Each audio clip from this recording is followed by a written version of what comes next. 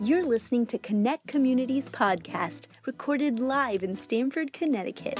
If you'd like to know more about our community, stop by our website at www.connectcommunity.tv. Enjoy the message.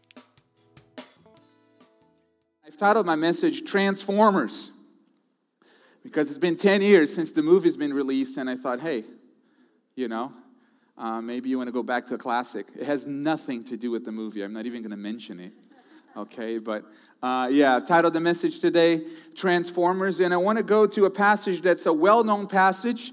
It's found in Romans chapter 12, verses 1 and 2, and I want to start with this text. And it says, I appeal to you, therefore, brothers and sisters, by the mercies of God, to present your bodies as a living sacrifice, holy and acceptable to God, which is your spiritual worship.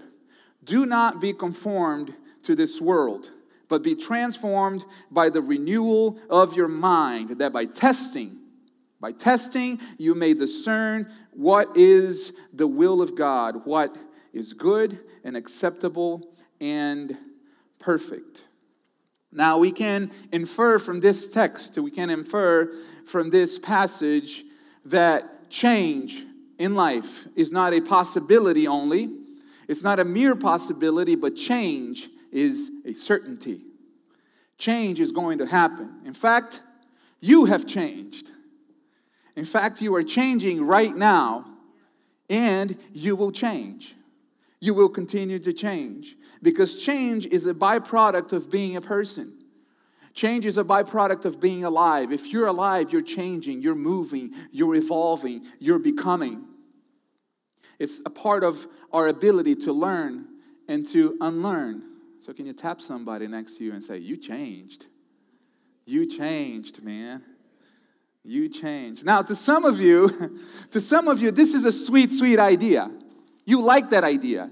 You welcome that idea because you want change. You don't want your life to continue as is. You want to get healthier. You want to evolve. You want your relationships to get better. You want your finances to increase. Some of you want to meet that person, that one person to share your life with. You want change.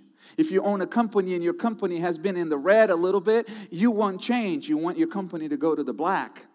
You want change. For some of you, this is a great idea because you don't want your marriage to continue the way it is. You want it to get better. You want for relationships and with your family and your loved ones to get better. You want change. You welcome it. So for you, if that's you, that might be even the reason why you're here.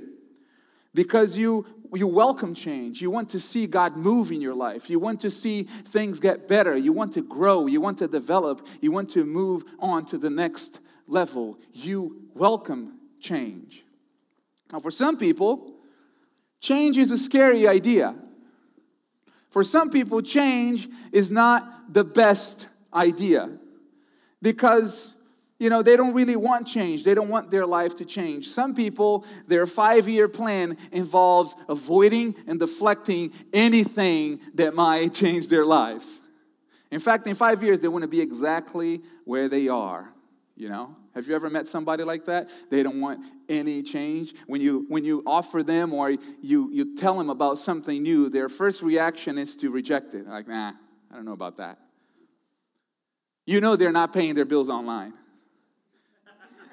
They're writing the check, stamping the envelope. They laugh at the paperless offers, right?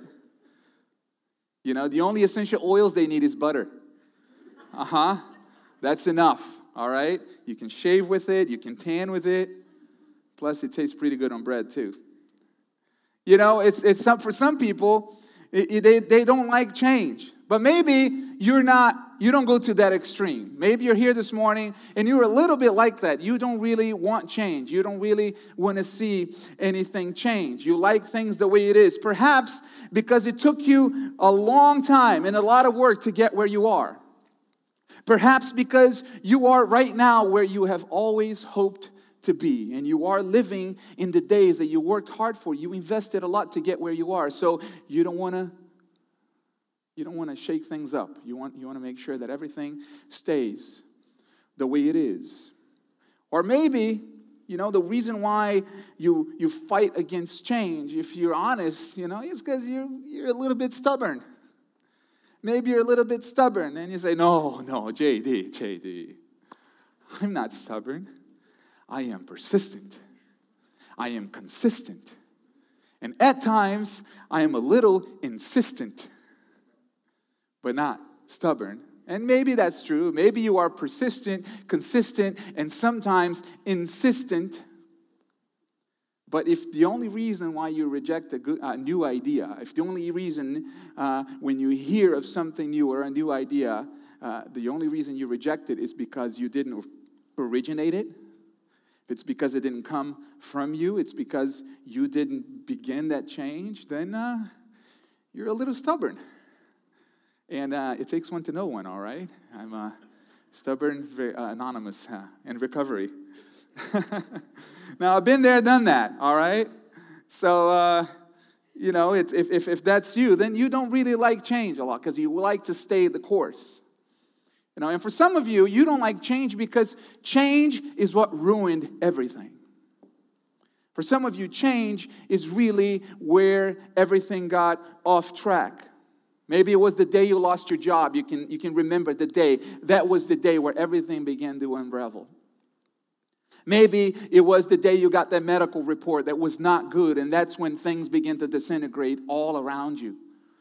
And things were good at some point, but change came, and it wasn't a good change. And now you're afraid of it. You reject it. You resist it. Maybe it was just one phone call, one piece of information, one text message you got that just, it rocked you, it shocked you, and it left you with, you know, just the pieces for you to pick up, and change for you really messed things up. So you fear it, you avoid it at all costs. Wherever you find yourself in this spectrum, whether you like change, you welcome change, you want change, or you're at a place right now where change is a bit, you can't really embrace it. Here are the brutal facts of life. Change will come. Change will happen. That's one certain thing. But I got good news for you. Because you can choose how you change. You can choose how you move on. See, we cannot always choose what happens to us. We cannot always choose or control what happens to our lives, what happens to us, but we can choose what happens in us. We can choose what happens on the inside of us. The proof that change will come is in the past. 10 years ago, you were not the same person you are. 10 years ago, you didn't think the same way. 10 years ago, you didn't look the same way. And for some of you, that's a good thing. For some of you, you're like, yeah, I look way better now. Right, babe? Huh? By faith. So, you know that 10 years from now, you're not going to be the same. You're not going to think the same. You're not going to look the same. Right?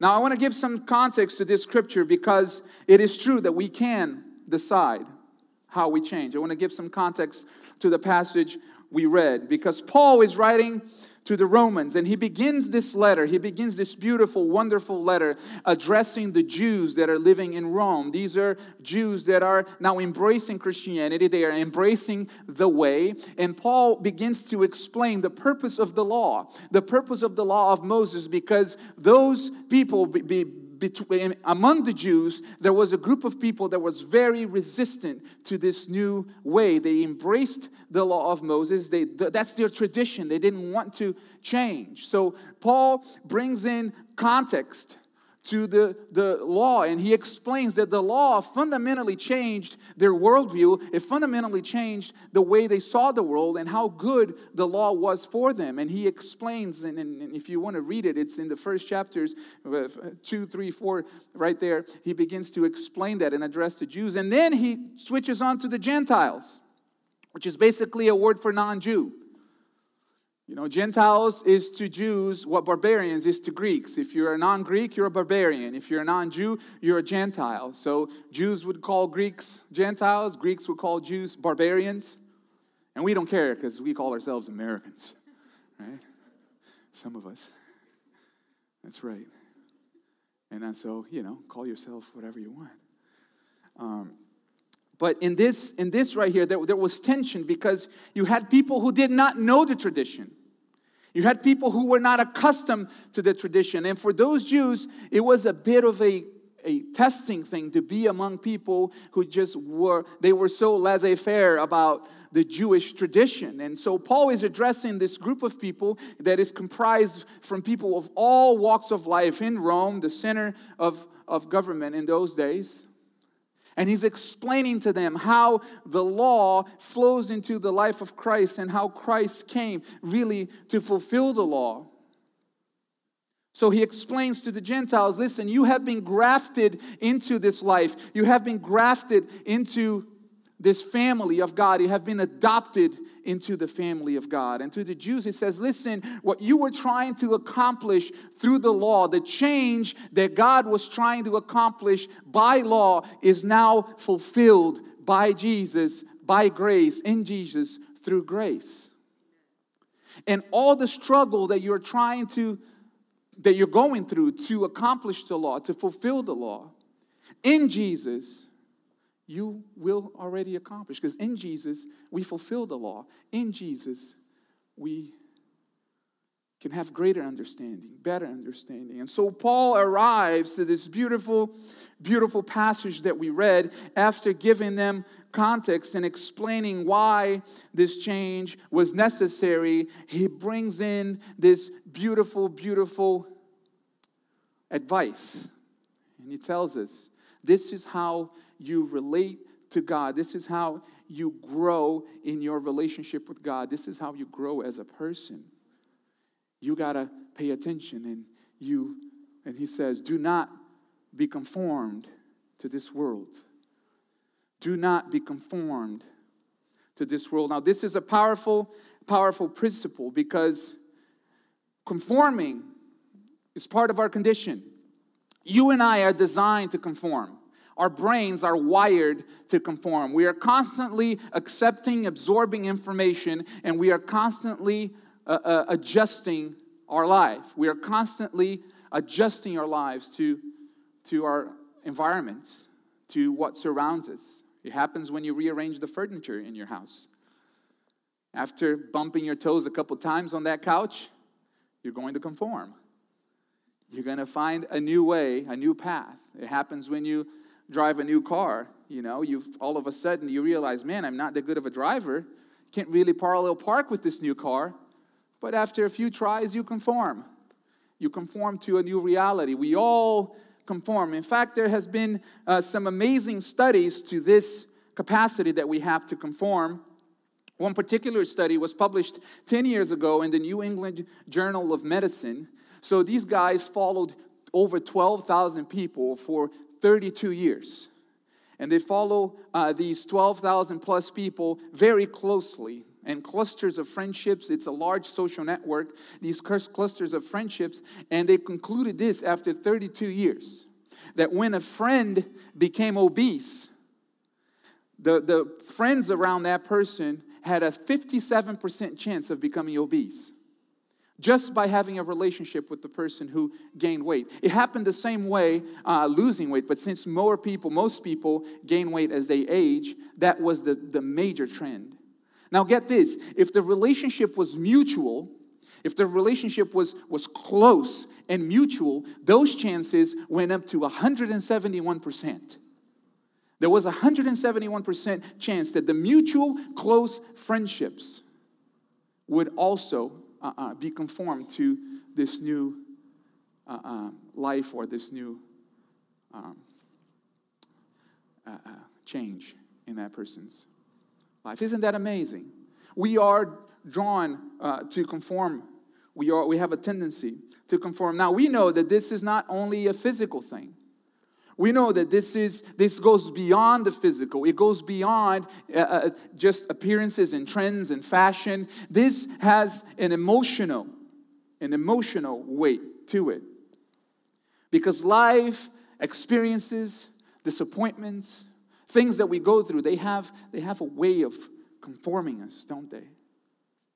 They have a way of of changing us. You know, it may be you're here this morning and you find yourself conformed. You find yourself conformed by maybe an experience that you've had in the past. Maybe you failed, and it was a big fail. And you can't see yourself trying again.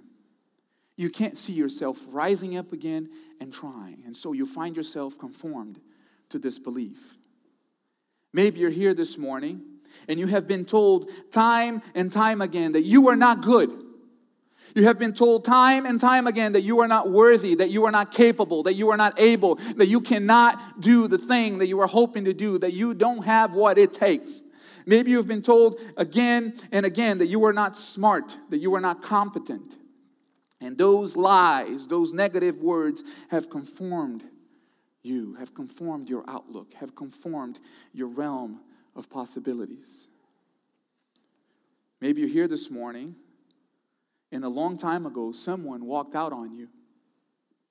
And it broke you. And it really affected you. And since then, right now, you have so many questions. And the doubt and the fear and the pain conformed you. Conformed you. We are conformed by what happens to us, aren't we? Another definition for conforming is to comply. Comply with the demands, to cave in to pressure, to mold oneself after such. That's when it's not really you, but you behave or become a certain way so in order to conform. That's when if you were to be genuine, you wouldn't act that way. You wouldn't really behave that way. You wouldn't dress that way. You wouldn't talk that way. But because of your surroundings, you feel pressure to conform. And that's what Paul is saying. What Paul is saying is that this world has a shape. It has its ways. It has its pressures. It has its principles. It has its methods. And it tries to beat you down, and it tries to pressure you and push you and shape you according to itself. And he is saying, do not conform. Do not conform to this world. Now, the word there for this world is aeon. And that word means era, it means age, it means the spirit of this age, but it also means people who are controlled by the thoughts and pursuits of the present time. People who are controlled by the thoughts and the pursuits of the present time. People who are just influenced by their surroundings and go and follow the herd with no real thought about why they're doing what they're doing. And what Paul is saying is, think about it. Don't just conform. Just don't take what the world throws at you. Just don't shape yourself to your surroundings. Think about it. Another definition for aeon is that which is perpetually repeated. It just comes at you again and again and again. And what he's saying is that the world will come at you again and again and again, and it will be loud, and it will try to drown out the voice of God in you, and it will try to make you forget who you really are. It'll come at you again and again and again to make you forget that you are a child of the Most High God, that you were made for more, that you were made for greater things. So do not conform. Do not allow those pressures to come and simply shape and mold your life. See, this world wants to keep you small. It wants to keep you undeveloped. The spirit in this world that wants to keep you where you are. And what we draw from this scripture is that we are not to be conformed. On the inside, something needs to rise. And what we learn is this: you will change. It is not a matter of if, it's a matter of how. How will you and I change? And what we learn from this passage, Romans 12:2, is that you can be conformed or you can be transformed. You can live your life being conformed, or you can live your life being transformed. Being conformed is what we've been talking about. Outside pressures, outside systems, outside thought pressure you and trying to mold you. But being transformed is not outside in. Being transformed, it's inside out. It's new knowledge, new revelation, new thinking, new ideas, a new spirit that rises from within and drives you to a new pattern of thinking. See, God is not interested in you having a life that is conformed. He's not interested in your mind being conformed by the circumstances, being conformed by your past. He's not interested in your mind being conformed by things that are trying to keep you down, by disappointments. And what I believe is that when we live conformed, our mind and our thoughts can get cemented in a negative pattern. They can get cemented in a negative pattern, in a low pattern. And it's hard to break away from it. So we learn from the scripture. How do you break away from this cemented mindset? Oh, he gives the first key. This defeat mode can be broken when we are transformed by the renewal of our minds. Be transformed by the renewal of our minds. That word renewal right there means complete change for the better.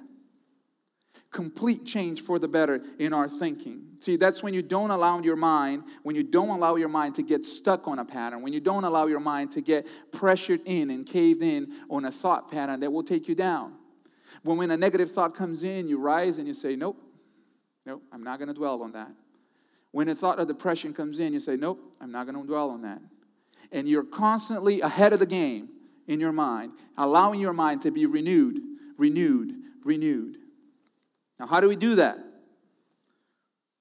See, there's a couple passages, because for some people it's just a matter of rhetoric. You just got to say. And there's some value to words. There's some value to what you say.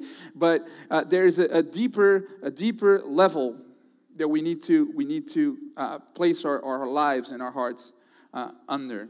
And there's a passage in Proverbs chapter 23, verse 7. It says this: "For as he thinks in his heart, so he is." For as he thinks in his heart, so he is. And another passage that Jesus quotes Isaiah, actually. Jesus Christ quotes Isaiah when he's talking to the religious people. Matthew 15:8, he says, "This people honors me with their lips, but their heart is far away from me." Which tells me this: someone can say the right things, but if not in their heart, if it doesn't reflect their heart, there's no weight to their word. Someone can say the right things. They can say and speak the right things. But if you don't believe it in your heart, if it doesn't match up your heart, then your words have no weight. And what Jesus is telling us here is that the change, the renewing of the mind, is not simply a matter of rhetoric. He's telling the Pharisees, you can say all you want, but if it's not in your heart, it's not going to change your mind. The renewing of the mind is not simply a matter of rhetoric. So how do we continually change for the better? Because this is what I want you to get out of this message this morning. How can you live your life knowing how not to conform to the things that are trying to keep you down? See, every season of life, there are opportunities for limitation.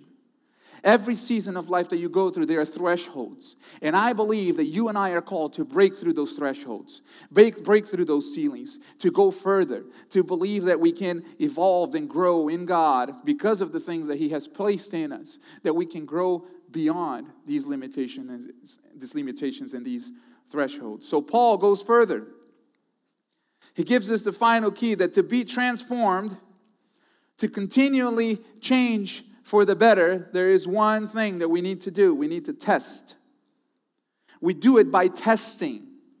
Now, I love this because sometimes we can just read and glance through and read through this thing, and we don't realize how powerful this is. Because what he's saying is, don't take my word for it. Don't simply listen to me and try to, go after my word. You see it for yourself. You go and test it. See, God is not afraid of the truth. He's not afraid of the truth. You can test this life. And this is our position here at Connect Community. We never impose or enforce a behavior or lifestyle on you. You can test it.